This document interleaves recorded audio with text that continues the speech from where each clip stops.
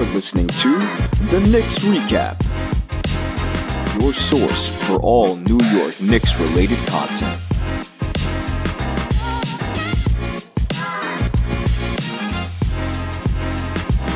What's going on, everybody, and welcome to another episode of the Knicks Recap, your source for all New York Knicks-related content.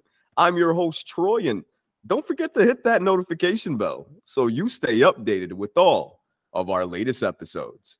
Today, we have a very special guest joining us, award-winning sports anchor. You can find him talking sports on SNY or with the New York Post as well. He's also on, because he wears a lot of hats, he's also on WFAN radio and CBS radio. And basically, he's everywhere that the Knicks are in some type of speaking or sports talk right now. My man, Dexter Henry. What's going on, Dex? How you doing today, man? Thanks for joining the show. I'm good, man. Troy, thanks for having me, man. It's an honor to be here. I love your setup. You got the dope Knicks background going on, repping with the fitted or snapback, whatever you got there going on. I like it, man. Good. I like the blue and orange. I like it. Well, listen, man. It's I hesitate to say orange and blue skies, but it's been orange and blue nights for me because I've been watching the sky, and the Empire State Building has been lighting up orange and blue lately. So yep. I'm thinking that means it's because the Knicks are doing pretty damn well. And the one way I can say that, Dex, is because it is May 4th as this airs. Yep. And we are talking about New York Knicks basketball.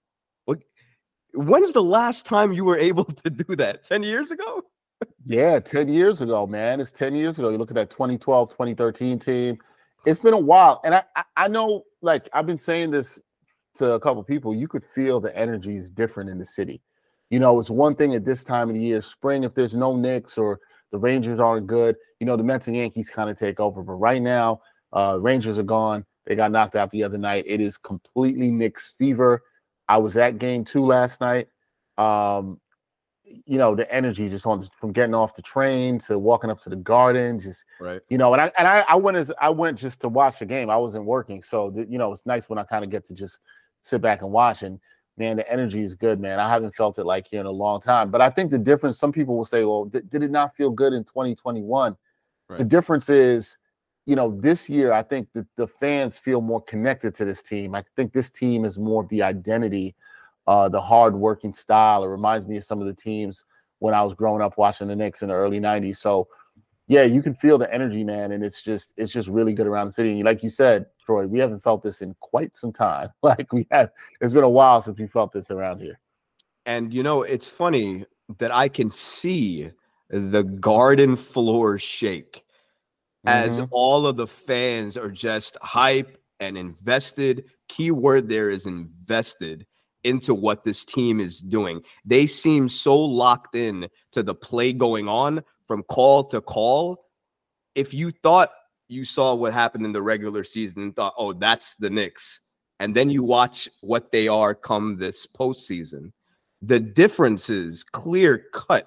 It's amazing to see the shift, not only from the way they play, which seems to get more physical, but the fan base has just latched on to, like you said, and they have no vision right now of letting go. They want to stay on this train for as long as possible. The Knicks and Heat are tied 1-1. They're headed back to South Beach right now. They play their next game on May 6th, which is Saturday. It's an afternoon game, which I believe is around 3. And nobody thought that we would be here. So what are your thoughts on the series thus far with the Heat? Yeah, it's funny. After 2 games, it's kind of a hard series to judge because you look at the first game and the Knicks didn't have Julius Randle, and I don't think the Knicks played their best game there. I still think the Knicks haven't really played a great offensive game thus far in the playoffs, which is amazing considering they beat the Cavs in 5, and now they're tied with the Heat. So I don't think they've played an amazing offensive game. Then you go to game 2, Jimmy Butler's not there. He's not hurt. The Heat have a valiant effort despite having any stars. No Butler, no hero. They play tough. It's tense moments for the Knicks. That building, the Knicks fans were anxious last night. I can definitely tell you that till the closing minutes, but they find a way to win. But if you're on the Knicks side of it, you're like, hey, we got Randall back in game 2. If you're a Knicks fan, Randall looked pretty good from the field, 8 of 18. Jalen Brunson, after struggling in the first half, he scores 23 of his 30 in the second half. So I think if you're looking at it from the Knicks side here, okay, the Heat will probably have Jimmy Butler back in game 3. That'll be more of a challenge. But if you're a Knicks fan, you're like, look, if Randall and Brunson, they have 3 days of rest coming from Tuesday till Saturday, that should bode well for them. And the Knicks still haven't played a good offensive game. The bench hasn't played well for the Knicks yet in this series, and they're tied at 1. In a way, you could say they're fortunate to not be down 0-2, and I do think that's fair. But listen, in the playoffs, you win how you can. They got a split. Now what the Knicks have to do is at least get a split in Miami, regain home court advantage, and come back for game 5, and hopefully could start cooking from there. I think that, and you make a good point, actually. I think that with this Knicks team, we saw a fight back that I feel like in past years, we would kind of give up and collapse and say, oh, there's no way. Same old Knicks, we're behind. But it doesn't feel that way with this team. When they're down, we rally for them, not because we want it. We actually believe that they're going to make that next stride and take us to where another previous team may have not taken us. And one big cog to that is Jalen Brunson. Like you said, 23 points in the second half of yesterday's game against the Heat. He's not had the greatest performance against the Heat. I do think it's due to lockdown defense. Kyle Lowry, for whatever you want to say, has been defending him nonstop when he's in the game. He's on him, and there's no letting go. If we want to talk about defense, I think that's part of it. But it's also part of Brunson getting comfortable with these new different doubles that he's being thrown at. When he goes in the paint, he's automatically seeing some contact. The bigger defenders as well, too. So it's not as easy for him to get into his groove. What did you see from Jalen Brunson last night that you thought worked and made a difference for helping him carry this Knicks team to the next step in this playoff series? Yeah, there was a lot of talk about him gutting it out in game 2, right? And you could see, I was watching the game, and my best friend, shout out to my best friend, Anthony Slater, who got me some tickets for my birthday to go to the game. So shout out to him. But we were talking with each other. We could see Brunson just didn't look right in the first half. And, he gutted it through. But I think the key was, one, for him and also the Knicks in the second half of game 2 was Spoelstra threw the zone at them. He was playing the 2-3 zone. They were sitting in it. Brunson started attacking the middle of the zone more. So did Randall and so did Hart. I thought that was key. But specifically for Brunson, he was attacking the middle of the zone, or he was getting rid of the ball a lot quicker to allow the other two guys I just mentioned, Randall and Hart, to attack it. When a team is playing zone, you want to attack the middle so you can get the ball outside and get it to your shooters. And the Knicks were willing and did that. The Knicks are a very good team at getting downhill. The Heat know that. They had a very good game plan. They tried to limit that and force the Knicks to being in shooters, just jacking shots from the outside, which is what they did in the first half. But Brunson, I think, really steadied the team. As you know, Troy, he's been doing this all year. He steadied the team. He said, okay, we see the zone. This is how we're going to work it. And, credit the Knicks because they made the adjustments in the second half.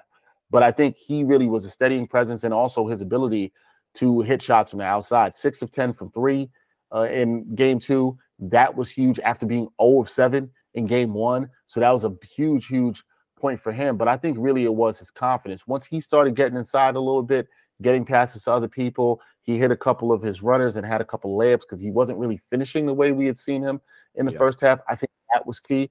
And you can see with this team, you talked about their resiliency, Troy. Anytime when Brunson seems to get into that gear to lift them up, you really see that. And he's been a tremendous signing. I've said this to somebody the other day. I've watched the Knicks. I'm a Knicks fan since I was 7 years old, and I can't remember a player for the Knicks that gives me a calm the way he does. When I watch him, you feel like it's gonna be okay. I'm not a Yankees fan. I didn't grow up a Yankees fan, but he has a very sort of Jeter-like quality to him, a Rivera-like quality that this is going to work out. There's something about Jalen Brunson, and it shows you even if he has a bad half, you think he's going to work out in the second half. He doesn't have too many bad second halves, but even if he has a bad first half, you think it's going to work out in the other half. And I think the key was, taking care of the ball, getting to the middle of that zone, and being able to attack it, and that really set the tone for the Knicks in the second half. There was an interview that was released yesterday. I think when he was having pizza with Josh Hart at the Yeah.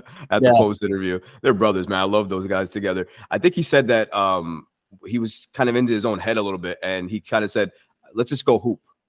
And when he just made it about basketball, he seemed to unlock a little bit more of what we've seen from him. Like to your point, when Jalen Brunson, as soon as Jalen Brunson touched the ball in New York, things felt different. It just felt different.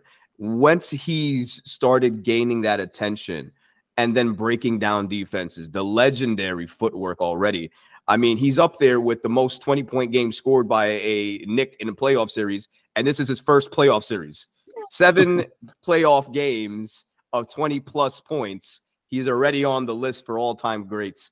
Jalen Brunson is a key factor to why the Knicks are in it. To your point, they haven't even thrown their best shot yet. Right? Jalen Brunson is where he is. Julius Randle just came back. RJ Barrett is, finally doing the things that we expected him to do. But if somebody were to tell me before the playoffs began that we would be missing in action our, 6th man of the year and Emmanuel Quickly, to tell me that Quentin Grimes wouldn't get that many shots, and when he did make shots, he wasn't going to make a lot of them. And you're basically telling me we're limited on our stretch threes. We're limited on people who can push the pace. And then on the bench, we don't even have anybody coming off the bench anymore. Could you switch Grimes and Hart? So now we're more limited on the bench, but we're finding a way to win. So it's very interesting with this team how fans have gotten behind it, because it is about the youth more so than it was about the veterans a couple of years ago. And I think that's why the fans are so invested in this, Dexter. So great points like you made. But I think for me, the biggest, and maybe you could check me if I'm wrong, the biggest difference between the team 2 years ago and the team today is that we're doing it off the backs of the young guys, something that the fan base has been clamoring for basically the last 2-3 years. Would you agree? I think that's a huge part of why the fan base is excited. I really do. I think a couple years ago, you were just seeing, Quickly was a top of rookies, and they were playing in their first playoff action, and it was exciting. I think I think New York fans in general and across all sports are very smart, but particularly with the Knicks fan base, I think it was nice to see the homegrown development. And kudos to the front office, which we have to do, because they've stuck patient with it, and you're starting to see the fruits of that this year. I've said this on other places I've gone on. I wasn't anti the Donovan Mitchell trade. I was just anti the Mitchell trade at the price that was being asked. And I think it's shown to be right with the Knicks, and they're headed in the right direction. With what they did, they didn't have to mortgage too much of the future. I still think the Knicks need a top-notch star to go along with Brunson and Randle that I think could work. But, that's another topic for another day. I do think there's a lot of juice because of the young guys. I do think Tom Thibodeau deserves credit, because a lot of people said that he didn't play the young guys. It was a narrative I never really bought into. I think if you looked at what he did in Chicago, he played young guys. People weren't really looking at it. I always think that became more of a he doesn't play Obi Toppin thing. But he played Quickly his first year. He's loved Grimes from the end of the previous season to this, and Grimes has gotten major minutes. We've seen that. He hadn't been afraid to use Deuce McBride when we needed to see it. RJ's obviously another younger guy. There's young guys. This is a team the fans have grown with, they love, and they have that identity. That's the thing I think here about Knicks fans. It's this where I say it's giving me the feeling of like when I grew up, what the teams I fell in love with Starks and Ewan and Oakley. Those teams didn't win, but they have a very special place in my heart. And I think for a lot of Knicks fans, because they played hard. And that's what people love, that they played hard. And you're seeing this with this team. Last night's a perfect example. Game 2, perfect example. They did not play their best offensive game, like I said. But they played hard, right, Troy? They played hard. They gutted it out. They found a way to win. New York fans love that. And it's with their guys that they've seen come up, to your point. So I definitely think that's a huge part of it. I definitely think that matters. And, I think it's something Knicks fans should be excited about. It's nice when you see young guys grow up in front of you, and now they're getting playoff experience and playing in big games in front of MSG, and the Garden is shaking and everything and all like that. It's definitely beautiful to see. And I think you're right. It's a huge part of why the fans have gotten behind this team and why they have so much energy and fervor for this team at these games. Not going to lie, the blue, the orange feels a little bit different than it did last year. Feels a little heavier, shoulders feeling a little good, smiles on the face all day, walking outside, just singing songs that I have no idea what I'm singing to. Just very happy vibes. But then we come back a little bit to reality and we think about, even though he doesn't like to be referred to this, playoff Jimmy. Playoff Jimmy. Jimmy buckets probably, and it's not, it might be an argument, but for me, it's not. He's been the best playoff performer when healthy for the last few years. He's just been on another tier. He elevates his game in the playoffs. We've seen that. He did that in game one, I feel like. Do you fear playoff Jimmy and what he does for this Heat team? Hell yeah, you should fear playoff Jimmy. Jimmy Butler is a player I have a ton of respect for, man. I'm a fan of somebody who's a fan of basketball. He's a competitor. He's tough. He's done a lot of stuff his way. He's a fantastic two-way player. Jimmy Butler, I feel like the playoff Jimmy thing, I understand why he hates it, because I kind of hate it too, because I think it disrespects how good he is all the time. Like, Jimmy Butler's always pretty dope. I think the problem is that the last couple of seasons, particularly since the bubble, he's played not as many games. So people haven't seen as much as him in the regular season. You look at it, Jimmy Butler has his seasons, and this season's probably going to be like this, where he doesn't make an all-star team, but he's definitely going to make All-NBA. There's no doubt about it. He's going to make All-NBA because his numbers are that good. Look at his win shares for 48. I believe he's second in the league in that. Jimmy Butler has been cold. It's just he'll have a lot of injuries, or maybe not played as many games. You only see him in 60 out of 82 games or whatever it may be. And I think that gets in people's minds. And then we see him in the playoff. He's a fantastic playoff performer. I guess the point I'm making is Jimmy Butler's always really good. He's always really scary. Yes, does it matter that he's performing more when the chips are down and the odds are more magnified and all that stuff?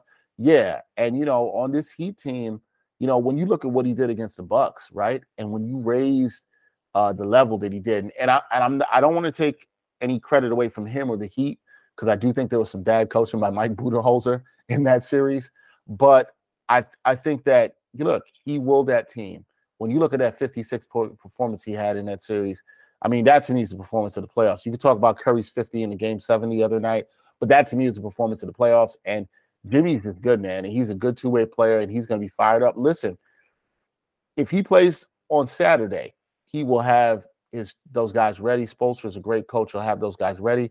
I still think the Knicks have more talent. They're a deeper team in the series. I picked them to win. But listen, those guys are not going down without a fight, and Jimmy Butler is real, and he's going to bring it. If he can play and that man steps on the floor, he's going to bring it. So, yeah, I fear playoff Jimmy, because Knicks fans know, longtime Knicks fans know, all you need is a villain, Reggie Miller, a Michael Jordan, that kind of guy that wants to, cut the Knicks fans' heart out. And, Jimmy's of that cloth, but that's what makes series fun. You want to go against a playoff Jimmy. You want to beat a playoff Jimmy if you're a Knicks fan. You want to compete with the best on the court. So, that's what makes basketball fun. And Jimmy's the real thing. I just think playoff Jimmy's real, but Jimmy's dope all the time. Yeah. I think I from a standpoint of understanding his brilliance, he's always good. People don't see it a lot, but he's always good. The injuries have something to do with it as well, too. Yeah. But I think he probably thinks of it disrespectfully, because it's like, wait, you're saying that I have a different level that I play at when the playoffs come. And in his mind, he's always that player, regardless. Like, I'm always that guy. Right. Yeah. That's his point.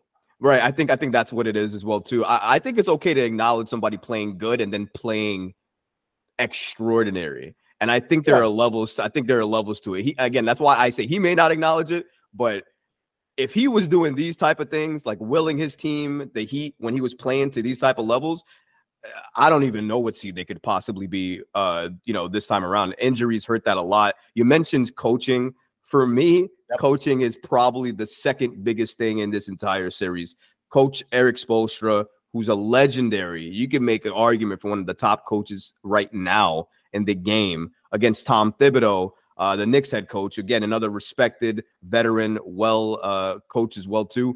But there's always this, who's going to do what first, right?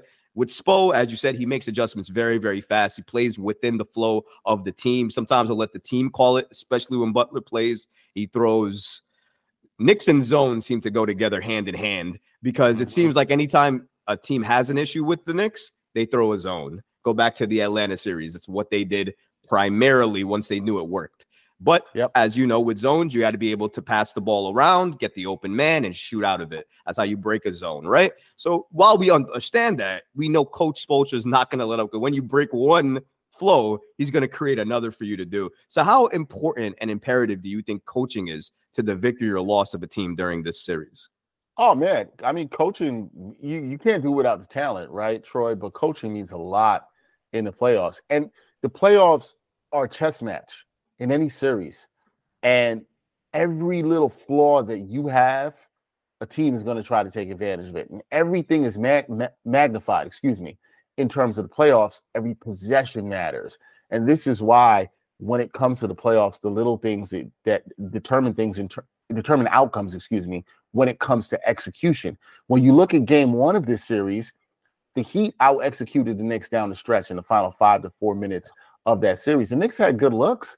They had good shots. They just didn't execute, right? They also had things where they didn't take care of the ball. That's part of execution. They didn't hit free throws.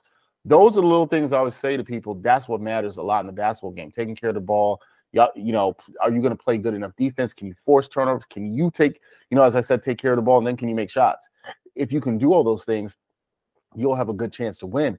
Last night, the Knicks executed better, in game 2, the Knicks executed better in terms of that, where they took care of the little things down the stretch. They didn't turn over the ball. They got the offensive rebounds. They had the hustle points. Now, coaching matters in terms of, look, Spoelstra, without Jimmy Butler, I think had a fantastic game plan, as I said before, against the Knicks. He was trying to force them into taking a lot of threes. He had his guys take a lot of threes and was like, look, we're going to try to outscore them. We're going to try to throw them off with the zone defense, and they did, because the Knicks haven't been able to make shots. And look, you said it just now too. Passing the ball, getting to the middle of the zone, getting it out, getting quality shots against the zone is fine. But the only way to break a zone is to shoot your way out of it. Get quality shots, and you got to hit shots. You wanna get those quality shots and then make them. If you make the shots, you'll be successful. If you don't, you won't. But I think the Knicks have to stick with what I think they'll see some zone thrown at them again from the Heat. Wouldn't shock me in game 3, especially if Butler's on the floor. Wouldn't shock me if Brunson gets blitzed a little bit more. We saw that in game 2 of the Cavaliers series. That was an adjustment that was made, but I think the Knicks will be ready for that one. And listen, they're going to do whatever they can to throw them off. Now, one thing I do think that's interesting, if the Heat play zone in game 3, a lot of it, and they have lost the rebounding battle 2 games in a row to the Knicks. And when you're in zone, it's harder to defensive rebound. And that's something where the Knicks have been able to clean up. Hartenstein was fantastic in game 2 on the boards. How much of that is Spoelstra going to want to give up? For the Heat, who during the regular season were a pretty good rebounding team, I believe they were 4th in the NBA in defensive rebounding. So how much of that are they going to want to give up? These are the chess matches. These are the moves that matter. Tom Thibodeau has to be ready as a coach to adjust. I think the Knicks did some good adjustments in the second half, but I still think the Knicks have another level to go on offense in terms of execution. But a lot of it is the Knicks offense hasn't been terrible as much as they just haven't hit shots, especially from the outside. And I think that's really the concern. But part of execution is finishing, right? You got to complete your rebounds. You got to make your shots. You got to take care of the ball. I think the complete good offensive game is coming for the Knicks. I have a feeling it's coming in game 3 or 4. The Knicks usually play well down at MSG South, down there in Miami. And I think the game's coming.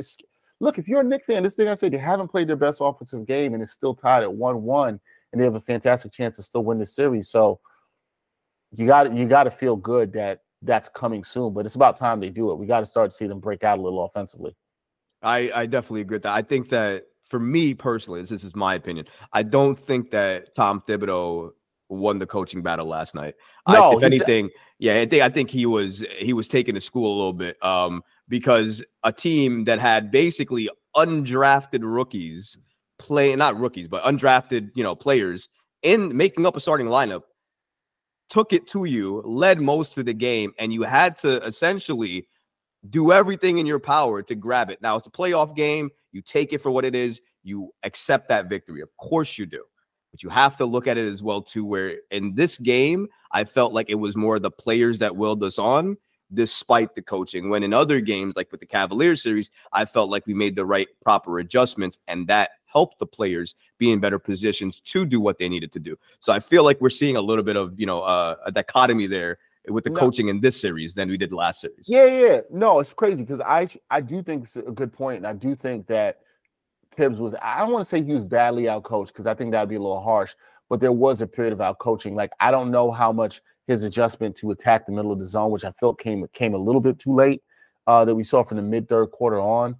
I don't know how much of that we put on him, and how much of that is on the players. But I think, to your point, you would like to see more adjustments quick. So one of the things I still feel like the Knicks haven't done enough in this series is when Kevin Love is on the floor, attack him. I think try to hunt him a little bit more. I would like to see the Knicks be a little bit more aggressive in terms of, their hunting. You saw a little bit of that with Brunson last night in the second half, trying to hunt, Vincent and Strus a little bit. And, try Duncan Robinson, is a person he really was targeting a lot. Duncan Robinson, when he was on the floor, Jalen Brunson was going after him, which, Jalen Brunson's a very smart player, very cerebral, and he did that. You got to start with that early. I guess that's the thing that comes to coaching.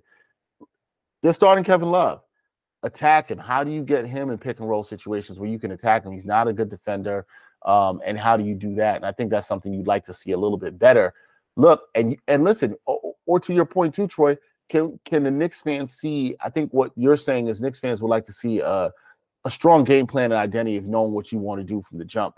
You saw that from Spoelstra last night with the Heat, exactly what they were trying to do, running guys off screens. They wanted to shoot a lot of threes. They were going to sit in zone. It was a smart game plan considering what the Knicks personnel is.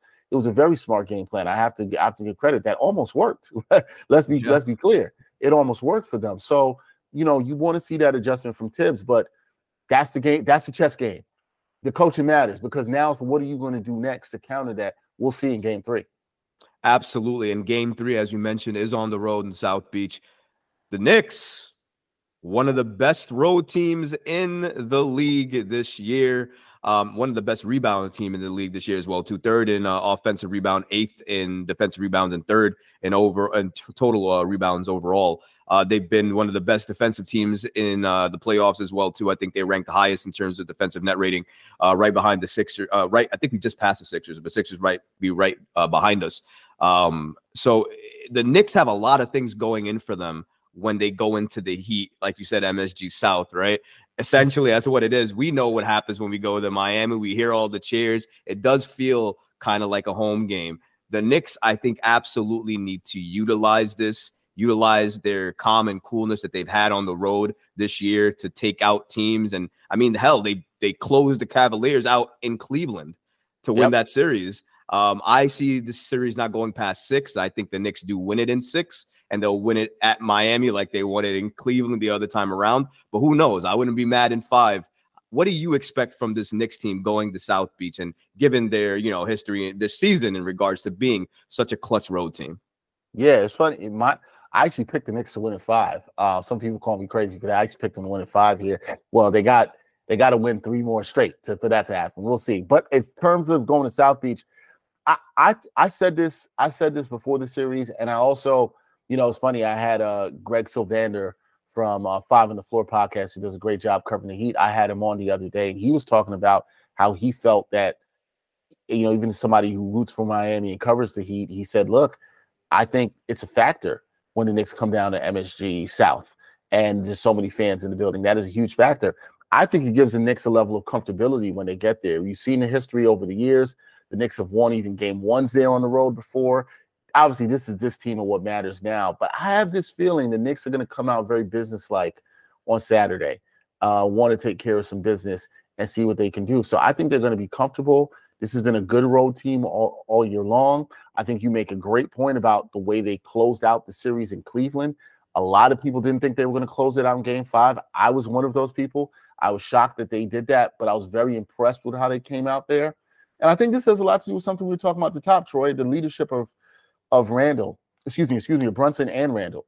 I think they're going to have the attitude of coming out, knowing what needs to get done. They got to get at least a game to get the home court advantage back. If not, Knicks fans would love to have a controlling, commanding lead.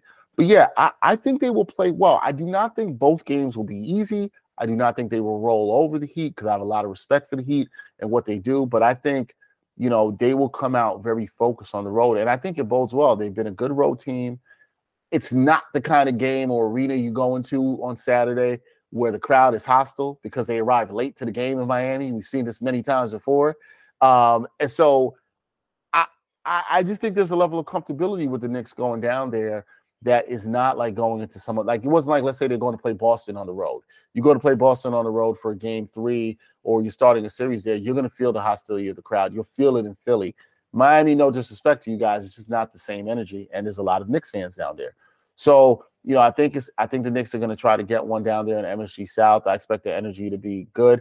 The key thing for me to watch is role players usually don't shoot as well on the road.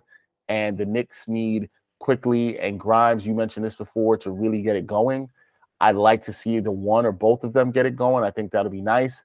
I have a feeling a good game's coming from Quickly soon. I thought it would be last night, but I have a feeling a good one might be coming for him on Saturday. I think Quickly rises to the occasion on Saturday. If Quickly gives us even 15 to 20 points, it's a blowout. It's a blowout. You feel good about that. Yeah, you should. I just feel like if you look at the differences in terms of like the free throw shooting, first of all, you miss your free throws, you're leaving points at the line. It doesn't help you. If you hit your free throws and you have IQ giving you even 15 points, that's a blowout. You could blow a team out by that. If you look at the margins that we did already, just based off of shots attempted, who was shooting, where we were at, who was in the game. When Emmanuel Quickly's out there, he needs to deliver. And if he delivers like we saw during the regular season, this Knicks team legitimately could be competition for everybody, because this team is not somebody you can shoo away quickly and just sweep them. You're going to have to feel the physicality each and every game. After you play the Knicks, you're going to know you played the Knicks. I think that's one of the biggest things that's a difference with this Knicks team. I want to bring one of the biggest keys for me going into the series was the play of one man. Some call him Star J. Some call him Rowan when he's not doing so well. I like to call him Mr. RJ Barrett. He has been a force since game 3 against the Cleveland Cavaliers. Something snapped, and it has not snapped back, and I hope it doesn't, because he has been on a tear, not only with the shot selection, which has been very smart, but in terms of his efficiency, which has been up and down all season. He has locked it in at the right time when the games absolutely matter. What do you think about the homegrown talent, 3rd overall draft pick, only draft pick, I think, right now that's in terms of the top 10 that is available to play in the playoffs? What do you feel about RJ Barrett and his current play in the playoffs? I think that Knicks fans gave RJ a hard time this year, and rightfully so. His play was up and down. But I think that Knicks fans should understand, I think it's for basketball fans as well, all development is not linear. I think we like to see it go up this way. For people who are listening, you couldn't see my hands going up, going straight up. Or, but sometimes it's going straight and there's a dip and then there's ups and downs. There's a lot of people that are going to still sit and listen to this and hear us talk, Troy, and say, well, you know what? I need to see him do that for a whole season. And shout out to a friend of mine, Fred, who's been saying that. He's like, I need to see him do this for the whole season. I think it matters what he's doing. RJ's first 2 games against the Cavaliers, he stunk. Flat out stunk. Everybody wanted him out of here. Everybody I was talking to. I don't think RJ's going to make it back. The Knicks are going to have to trade him in the offseason. And I couldn't blame him after the season he had and what he did that. But what matters in life, it matters in basketball, any sport, it's about how you bounce back. What matters even more is how do you bounce back when it matters the most? And he's done this in the playoffs. This is 5 straight solid, efficient games. You talked about the shot selection, which has looked really good from RJ, right?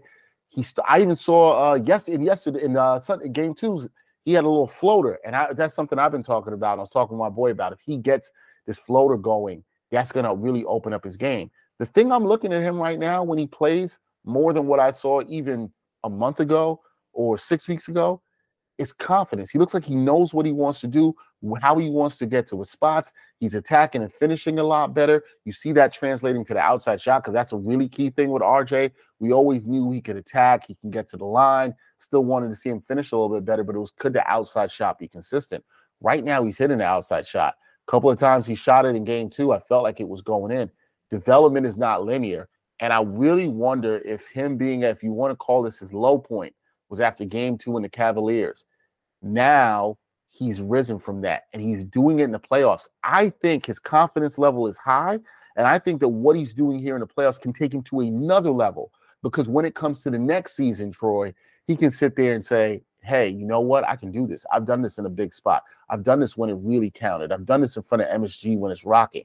So he's been, listen, RJ was the X factor. If he steps up as a third scorer, which he's done in the last 5 games, as I said, it's a tremendous boost for the Knicks. Right now, he's playing like a very good player. I think Knicks fans hope that it's consistent and he can take it to another level. I still think RJ could take it to another level. And I think sometimes this is why you got to let the kids develop. You can't rush everything. We want everything instantly. And maybe now we're seeing in RJ in his year number 4 in the playoffs, he's finally putting it together. And look, he's doing it when it counts. And to me, that means a lot. It means a lot. Am I 100% sold? No. He still probably needs to be a little bit more. But I do think his confidence is boosted. I'm really intrigued to see where it goes from here. Because what this told you thus far is it wasn't just a fluke in the Cleveland series. He's done it also 2 games against Miami. He did it on the road in the Cleveland series. That was also impressive to me, what he did in game 5. And, we'll see what he does on the road in Miami. RJ Barrett, I always mention this about him because look at how he came into the league. Supposed to be a number 1, turned into a number 2. Played a number 2 for a few years, and then was asked to say, hey, listen, I need you to develop, and I also need you to sacrifice. Now, instead of being the second best player, you're now the third best player. And, keep your efficiency up, keep your shot selection up, even though you're playing with, 2 ball-dominant players in Julius Randle and Jalen Brunson. That's how they make their money, and that's great. I love what they do as well. And I think they also know how to pass. I mean, Julius Randle with his assist yesterday, same thing with Jalen Brunson. They know when to pass and when to score. So I think it's a different dichotomy with that duo. RJ Barrett had to separate himself from that in a way and say, all right, I know these 2 are the primary scorers. I know people think it's supposed to be my time to do it, but I need to make a sacrifice for the team. I think he's done that. I think it affected his game heavily because it's hard to sacrifice and develop at the same time. They don't go together. So to do that as a young player is hard. I think that's something that a lot of fans overlook, as if you're supposed to just click with an all-star or an all-NBA player. It doesn't work like that. Miami went all the way to the finals when they had the biggest big 3 that we've seen in the modern age and lost to Dallas. It does not work just because you will it to work. You need time and chemistry. I heard a famous line one time. I forget what basketball player said it, but time put in is undefeated. Time put in is undefeated. If you put the work in, good things will come. And I think we're seeing that from RJ Barrett now. And I argue we could potentially see this for the rest of the playoffs. And fans who are listening or watching, if RJ Barrett does this for the entire playoffs, please take the Men in Black little controller out of your pocket, put it to the mirror, and forget the regular season. Because that's what I'm going to do. Because if he comes up big in the playoffs, the regular season was a dream. In my head, it's a dream. I don't care about that because he just did it on the biggest stage where I wanted him to. If you're still, I said this to somebody else. If you're still hung up on what he did in the regular season, this man delivers time and time again in the playoffs. Nobody cares. Nobody cares at all. Because you can't have it both ways. You can't talk about playoff Jimmy. Maybe there's playoff RJ, and if it's like that, oh well. You would sign for this person to deliver in the playoffs more than the regular season, time and time again. So if that's what it is, I think it'll translate into something different. And I think you bring up a really good point, Troy, that people overlook. I'm with you 110% on this. People overlook the adjustments, the sacrifices he's had to make. I think, and that takes time. You're right in gelling with the team. And maybe the time is now.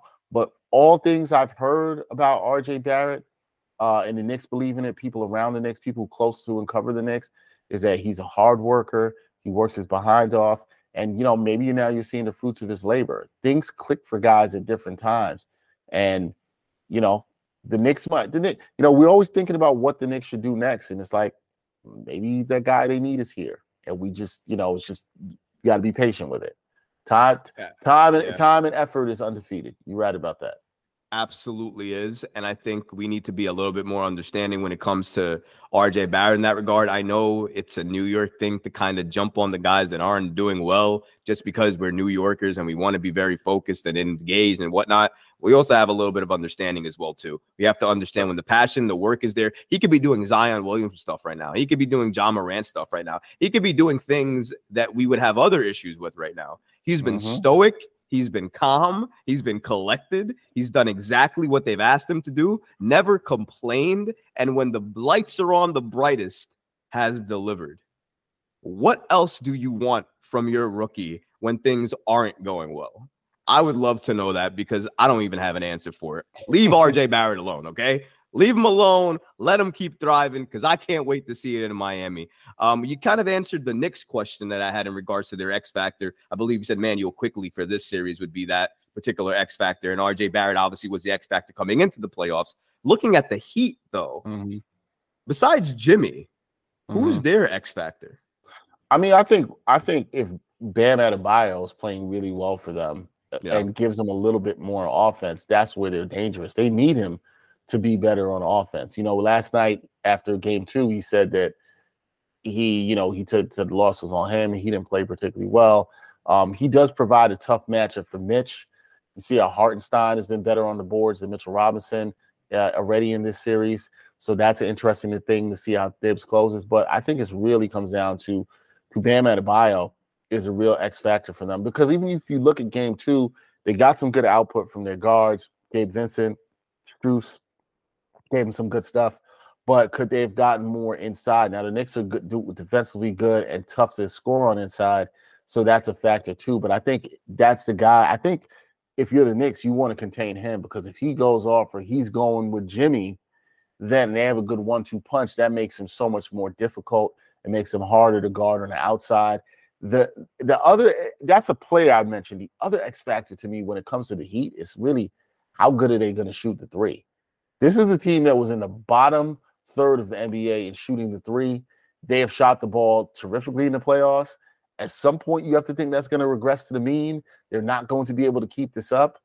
And so that's another X factor to me. When they're shooting the three as well as they have in the playoffs, that makes them harder to beat. I mean, this is the reason they were close and hanging around in game 2, leading for most of game 2, honestly. So 2 X factors, how they can shoot the ball and also Bam Adebayo and how he plays. If he's giving them a little bit more juice on offense, which I've been critical of him in his game, if he gives them a little bit more juice on offense, then they're going to be very tough to beat. And if they're hitting their threes, they're also going to be tough to beat.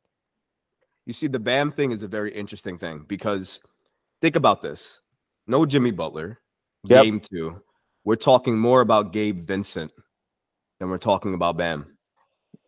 That's a problem. If you couldn't find your all-star presence when another all-star is missing, the time that you need to show up, and then you have an undrafted player outplay and outshow what he can do in the playoffs. I mean, Gabe Vincent rose his stock to the ceiling, in my opinion, yesterday, while we have Bam, who's progressively put his stock value in the gutter. And I know he had a great game. I think he had a triple-double the last game that he played against the Milwaukee Bucks, right? Which is great. Awesome. I love triple-doubles. I love to see them. I look at impact more than I look at numbers sometimes because your impact when you play with a player matters. His impact with this Heat team as a team has gotten so low that I wonder to myself, if Jimmy doesn't have it or is in foul trouble, you have to hope that somebody has it for shooting because to your point, kind of like bad shooting is not going to stay there forever. You're obviously going to come up, and good shooting is not going to stay there forever. You're going to come down. I like that the Knicks have been winning and in games shooting poorly, but they have now gone into games, and even though they're shooting poorly, if they're going to get better, that's more points, more buckets, a bigger margin of victory for them, in my opinion, if they're going to shoot better and the Heat aren't. So I definitely agree with that. I do think the Knicks are going to shoot better. We're going to see it in the playoffs. But I want to move away from the Knicks and Heat for a short second. And I kind of want to go over to the 2 players that you have right over there behind you. Joel Embiid Joel and Embiid and Jason Tatum. Jason Tatum, yeah. So Boston versus the Sixers. Yep. Whoever wins that series, and if the Knicks beat the Heat, that's the next opponent. Who wins that series and why? I picked Boston to win the series. They lost game one. And at the time of recording this, it's funny. I'm talking to you. I was trying to see what the score was for game two. Okay, and I see the Celtics are up a little bit. I expected the Celtics to bounce back. Hopefully, this holds before this episode drops. But I expect the Celtics to bounce back with a game two win. I still think the Celtics will win. I think they're the better team. I think they're deeper. I think they've been on a mission all year, even though they didn't play as good as I thought they could at the end of the season. But I do think the Celtics are the better, deeper team. The key in this is, look, the Sixers stole the first game. How does Embiid look? How is he for the rest of the series? If so, he's dangerous. He's the best player in the series. But I just think the Celtics defensively, this core has been together for a while. I like how deep they are. They're bench scoring. I think they're a really good team. I think the Celtics figure out a way to advance to the conference finals and knock off the Sixers. It's funny. I would have said that if they didn't lose game one. But I feel like as they lost game one, Joel Embiid is back for game two. Figure that he plays the same amount and wins, and he wins this game. If they go back to Philly, and they are up 2-0, Boston is not winning. Boston cannot go. I don't care how good Boston is. Boston is not going to win a series against the Sixers if they feel like they can go down 2-0 and beat them. They're not doing it. I take a peg off of them because they lost game one, because that's how good those two teams are. Joel Embiid is a 7-foot point guard. There's no other way to describe this man in terms of what he does. He's not the only thing that's going to help. James Harden's a big part. But if you have him, you could throw Robert Williams, Al Horford, Jason Tatum, throw the entire bench at him. You're not stopping Joel Embiid. So for me, a healthy Joel Embiid, and they won game one, I'll take the Sixers in 6, actually. You going Sixers in 6. Yeah. It's funny. It's funny, though. I will say, if they go back to Philly up 2-0, I'm with you. It's a wrap, right? Like, I don't see Boston winning 4 out of 5. Like, do they have the talent to do it? Yes, but it's just so hard. And I can't see Joel Embiid with his chance to get to his first trip to the conference finals. I don't see that. I don't see him allowing that to happen. Boston, as we're recording this in the middle of the game too, but it's a must win for them. I think if they do, I always thought that series was going long anyway. I thought it was going 6 or 7. So that's it. But I picked Boston to win. Embiid, this is an interesting series for Embiid. I'm glad we're talking about this because I've thought about it. This is, I just said it and I was thinking about it even though I picked Boston, he hasn't been to the conference finals, Troy. He wants it. He wanted this MVP really badly. He does not have a signature playoff really moment or series. Embiid just does not have that in his career. This is kind of that opportunity for him to do so. You hope that he's healthy. I love Embiid. He's one of my favorite players in the league to watch. But you wonder how much he relishes this moment. And I think that's going to be the interesting thing to see in the series. Does Embiid have the want to more to get his team to the conference finals? We know he's very hungry for that MVP trophy, and now he has this at stake. So it's going to be interesting to see. But he's got to be healthy. So we'll see. We'll see what happens. That's always been the question with Embiid. He has to be healthy. When healthy, he's probably the most dominant big man in terms of. There's nobody who can hold a candle to what he does. He is just that good. Maybe Wembanyama, when he gets into the league, will be able to be a better offensive player. But the body that Joel Embiid has and the ability to move it at that level, I don't think we're going to be lucky if we see another talent like that in the next 10, 20 years. He's that good. He's that, and I think people have to understand. So when I ask you this question, this is kind of where that comes into play. If the Knicks do advance, who do you want them to face and why? So it's funny. If they do advance, I actually think that Boston is a better matchup for them than Philly. I think Boston's a much better matchup. I think, Boston's while they have a good defensive team, the Knicks played them well this year. They're very physical. I think Embiid hurts them inside a lot and makes it a little bit tougher matchup for the Knicks. I don't think the Knicks, Robinson or Hartenstein, have any answer for Embiid. I mean, not many people have answers for Embiid, so there's no shame in that.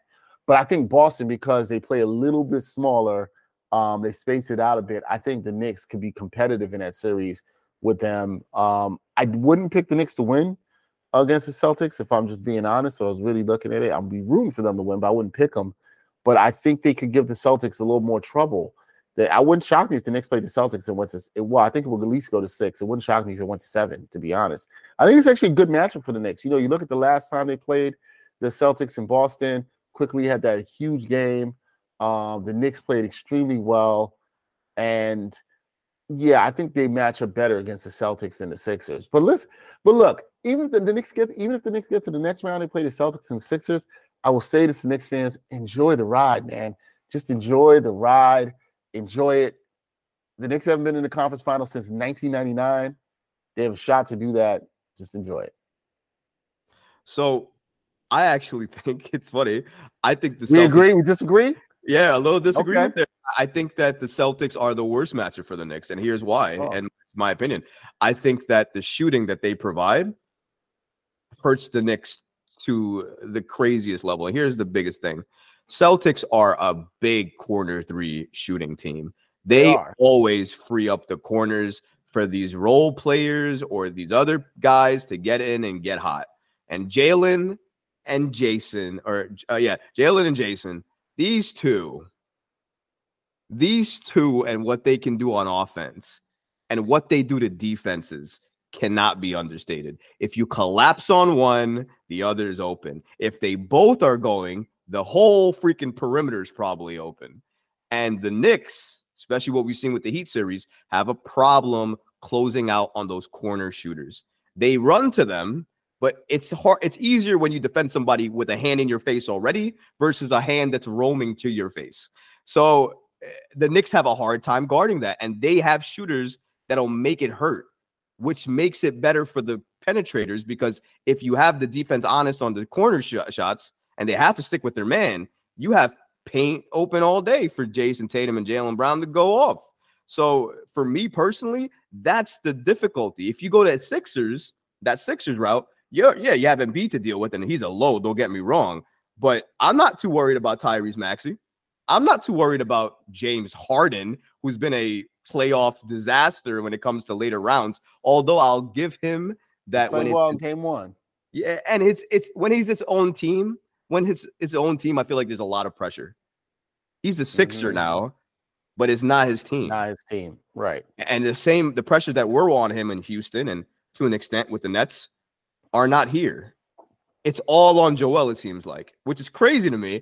But it seems to be all on Joel because I feel like Philly has accepted that they have Harden, who's not the same player he was a couple years ago, but is still a player that can contribute, that can pass, that can score, and they can do all these things.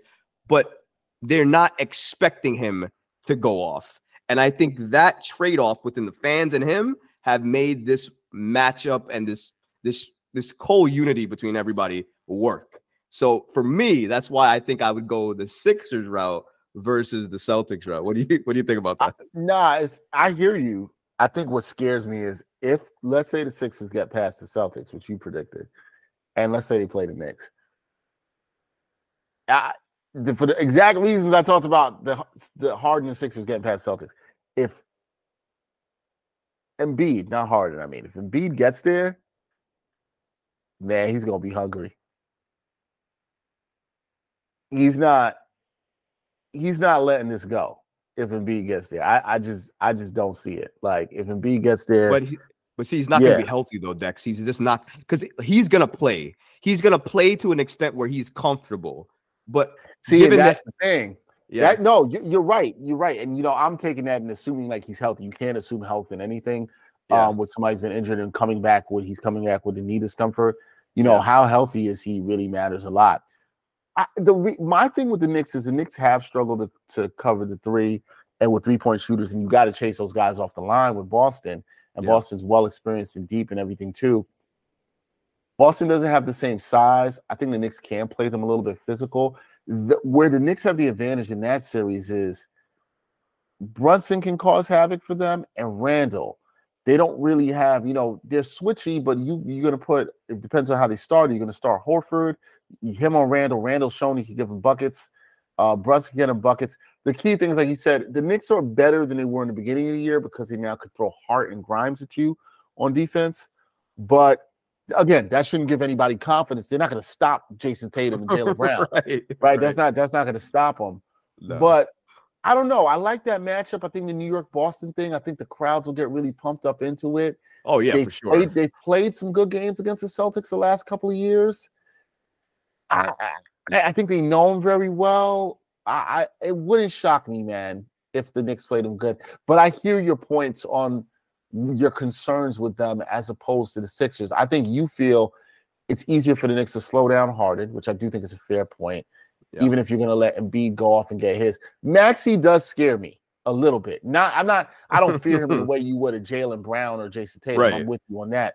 But he's a good player. Now, after that is where I was like your point too. The Sixers have some good role players that know their roles. Georges Niang, DeAnthony Melton, Tobias Harris when he wants to play can do that well too. So some guys that know their role. Sometimes those guys can be dangerous, but we'll see. Look, man, I don't care if the Knicks get to the conference finals. If the Knicks get to the conference finals, it's going to be exciting. It's exciting times for me. It's exciting times in New York. Bring on whoever. The Knicks will play the Monstars in the conference finals. I'll be happy. Let's go. I'm 100% with you, man. Listen, I haven't been this happy like we talked about in 10 years. So I'm kind of in a weird way, don't know what to feel right now. Right. I'm kind of waiting to see what the next feeling is going to be, actually. So you'll know when I do. I probably think we'll know soon. Let's talk about this real quick. I know you have to go, and I really appreciate you giving us so much time and all those things. We know where the Knicks are right now. I said it before the playoffs started that if they got to the second round, it was almost impossible for me not seeing them trade for a star this offseason, regardless of what happens. They've now made it to the second round. Maybe they can make it to the Eastern Conference Finals. What do you think if they make it only here, right? And their season ends, God forbid, but the season ends here. What happens this offseason? Do you see the Knicks making a swing for that next disgruntled, let's say, star? Yes, the talk will be there. It'll be talked about through the organization. I'm very confident of this. The key is, who is that star? And I've talked about this. I talked about this in the middle of the season, before this season started. Who's that star? I'm going to say this.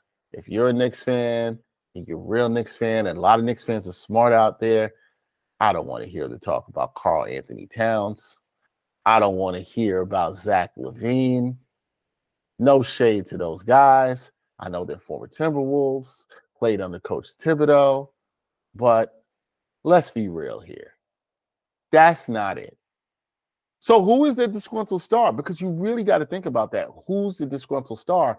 And I can't necessarily come up with one, right? Can I throw one at you, Dex? Oh, please throw one at me, Troy, because I want to hear who you have to say. Go ahead. We just talked about him, Joel Embiid.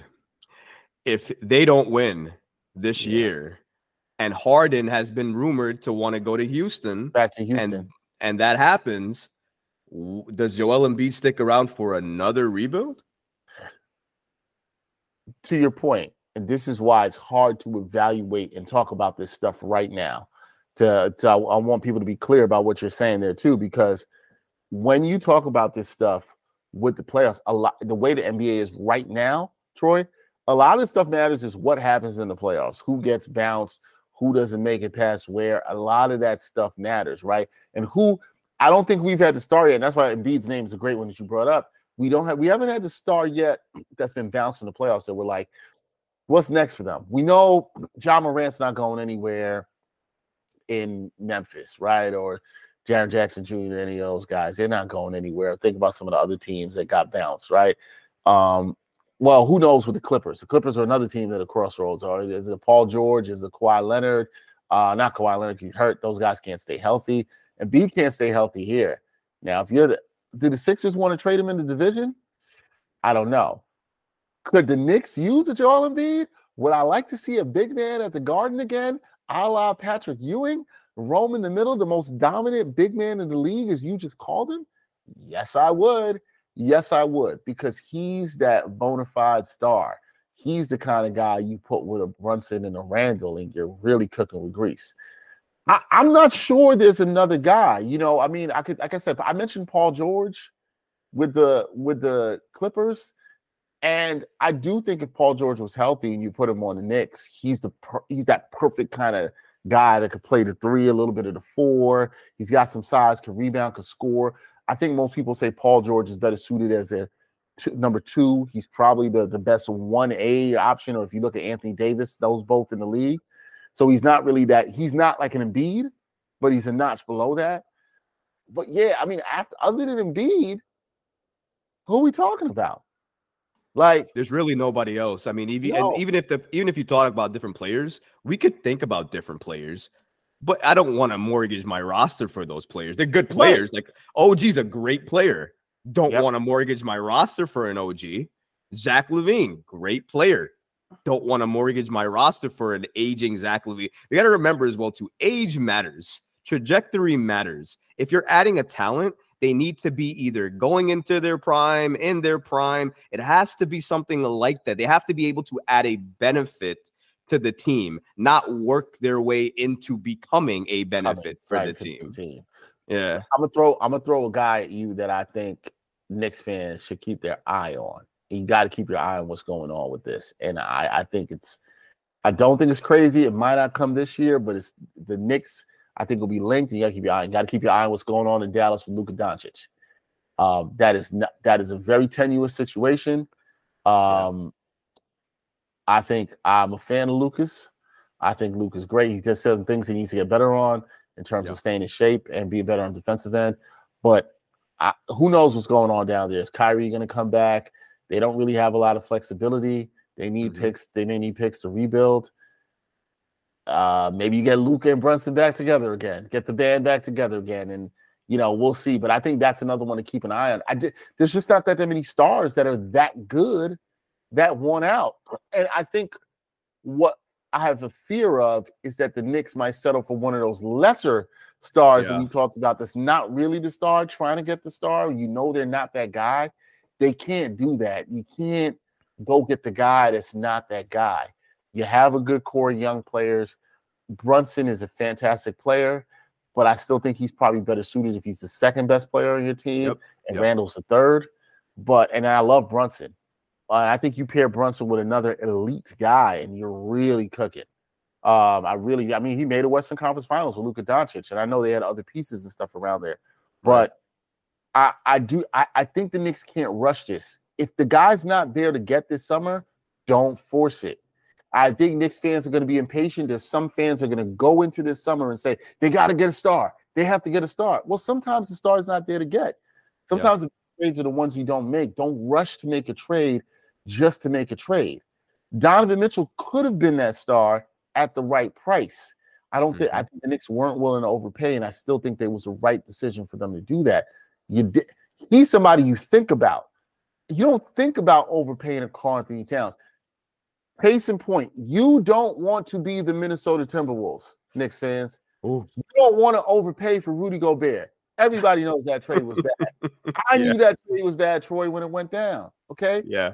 Look, overpay can set your franchise back terribly if you don't do it the right way. And Knicks fans, if you want to be honest, you don't have to look further than the Knicks. I love Melo, loved what Melo did here. The Knicks gave up a lot for Melo and gutted their roster, and they never were really able to build a team where they wanted to around him outside of the 2012-2013 season. So it's getting a star. I think when you look at where this team is at in the nucleus is important, and I think necessary. It doesn't have to happen this year, right? And and go for the right star. What I will say, and I think this front office deserves a little more credit, is they have been patient. They have not run things like the Knicks front offices have done in the past. This has been patience and development and waiting. And I think when the right move is there for them to make, hope they will make it. But I don't want to see them make a move for just move's sake. And I think that's where the Knicks fan has to calm down a bit. Understand where this team is. They had a good run. See if there's some internal development. Build on that. You want to try to add that star, but don't make the move just to make the moves and bring in a Karl-Anthony Towns or Zach LaVine, because I just think those guys. I don't think they'll be able to do it in New York, and I just don't think they're it. They're not those dudes. So I say no to that. So it's funny. I was talking about Leon Rose with a friend of mine earlier, and I Yeah. told him that Leon Rose has made it his business to draw a line in the sand. There's always such a thing as called Knicks tax. When you deal with the Knicks, you are expected anyways for the Knicks to give a little bit more than other teams, a la Knicks tax. What Leon Rose has smartly done, I think, is he said, okay, you want our players. Here's what I want. And if you're not willing to give that to me, that's fine. We're just not going to deal. He's done it with Donovan. He was rumored with LaVine for quite some time. I believe he did it with LaVine as well too. He has a chance to pull these quote unquote lesser star deals to get a quote unquote type of star in the Garden, but said no because it doesn't fully benefit the team. The scale doesn't weigh so much in the favor of the Knicks. And I think he looks at that and says to himself, you know what? This is exactly what I need to do in order to make the Knicks better. And if it doesn't answer that question, I'm just going to look away from it. He's done that for his entire run, I would say. There are a couple of bad things you can look at. The Cam Reddish situation kind of being one of the biggest blunders there, paying Kemba additional money for years. Also another issue you can look at too, but he didn't know that initially when he made the deal. So, there's things to look at. What do you give in terms of a grade to Leon Rose for what he's done really this trade deadline and this season? Oh, for this season? Yeah. For this season, I'd give him a B+. Yeah. Because here's what you got to look at. You got to look at what they came off for last season, right? And I might be willing to bump that up to an A- actually, because the Brunson signing was tremendous. I don't care if they got hit with the tampering charge, to the second round pick, whatever. It's a cost of business. And everybody tampers. We know this. That's a tremendous move. You got to also acknowledge what they did in the offseason. They bring back Mitchell Robinson, right? On a good contract, and he's been really good. It's probably been his healthiest season. I know Mitch always had some injury. He had the 14, 15 games that he missed in the middle of the season. But outside of that, he's been really good. His best defensive year hasn't been fouling. Okay, you got that. You also, a good signing, Isaiah Hartenstein. I wasn't thrilled with his play in the middle of the season, but he really turned it around. He's been really good as well, too. Signing R.J. Barrett to the extension that, depending on how he plays here in the playoffs, now starts to look really good again, that he signed him to when the Donovan Mitchell trade did not go through. Also, I think it counts in terms of my evaluation, not overpaying and giving up Donovan Mitchell and trusting the process. But, probably his second best acquisition after signing Jalen Brunson this year is obviously getting off the Cam Reddish deal, which was a bad deal. We can call it what it is, and getting Josh Hart. I love that trade the minute they did it.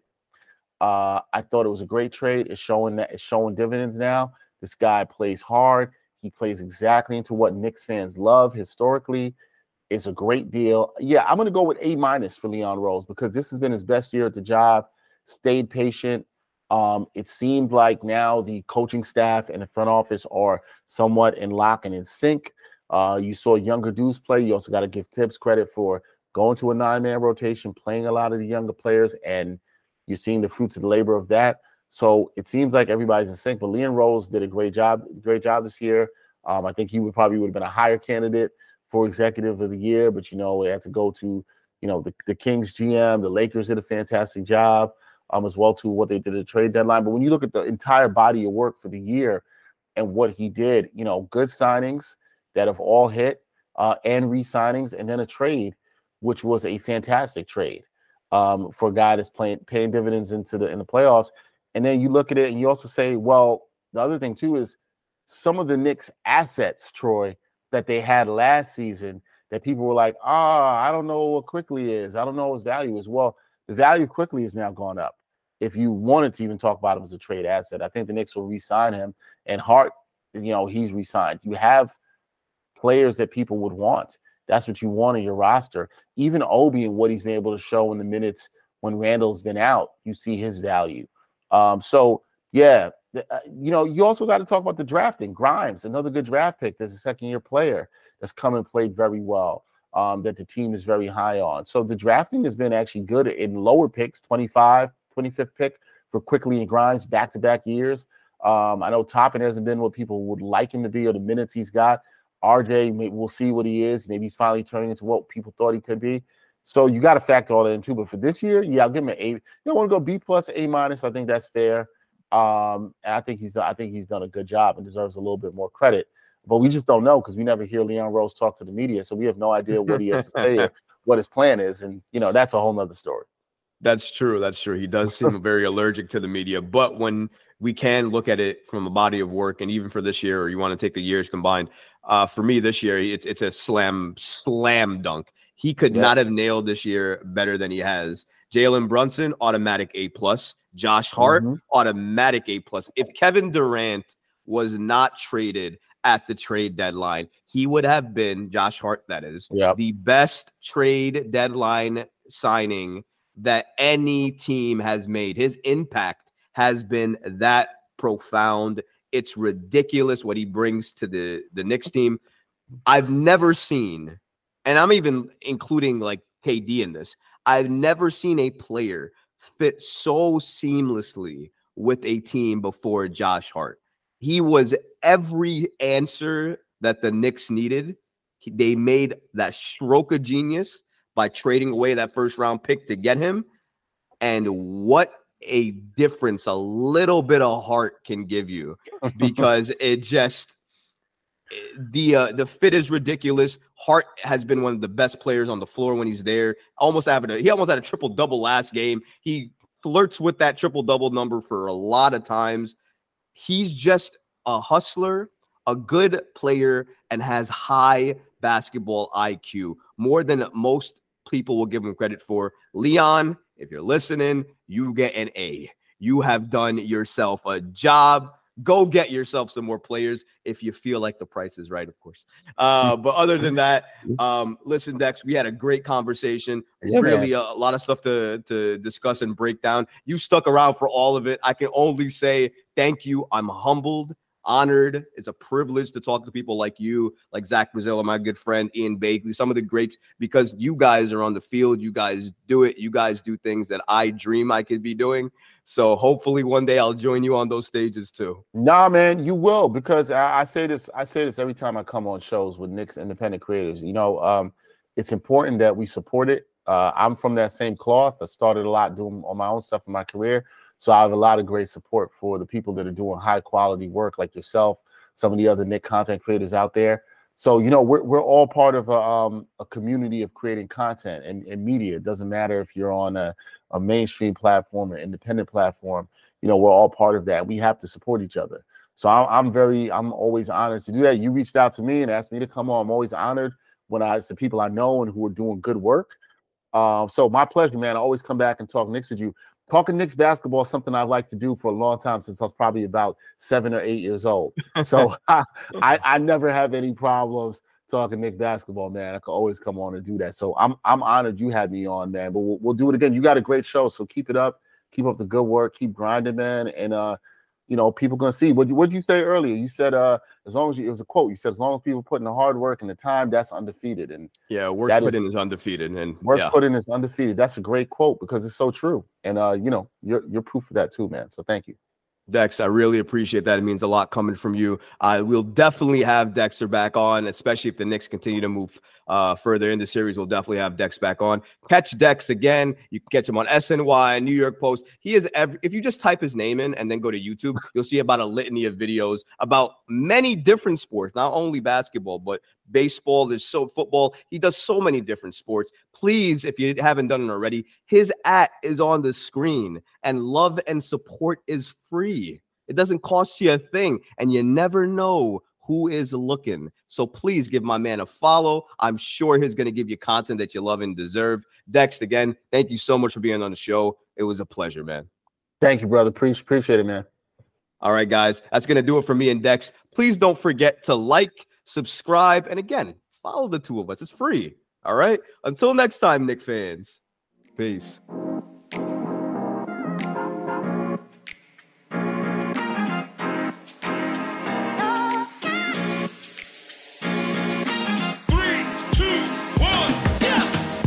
Listen to new episodes of The Knicks Recap, streaming every Friday.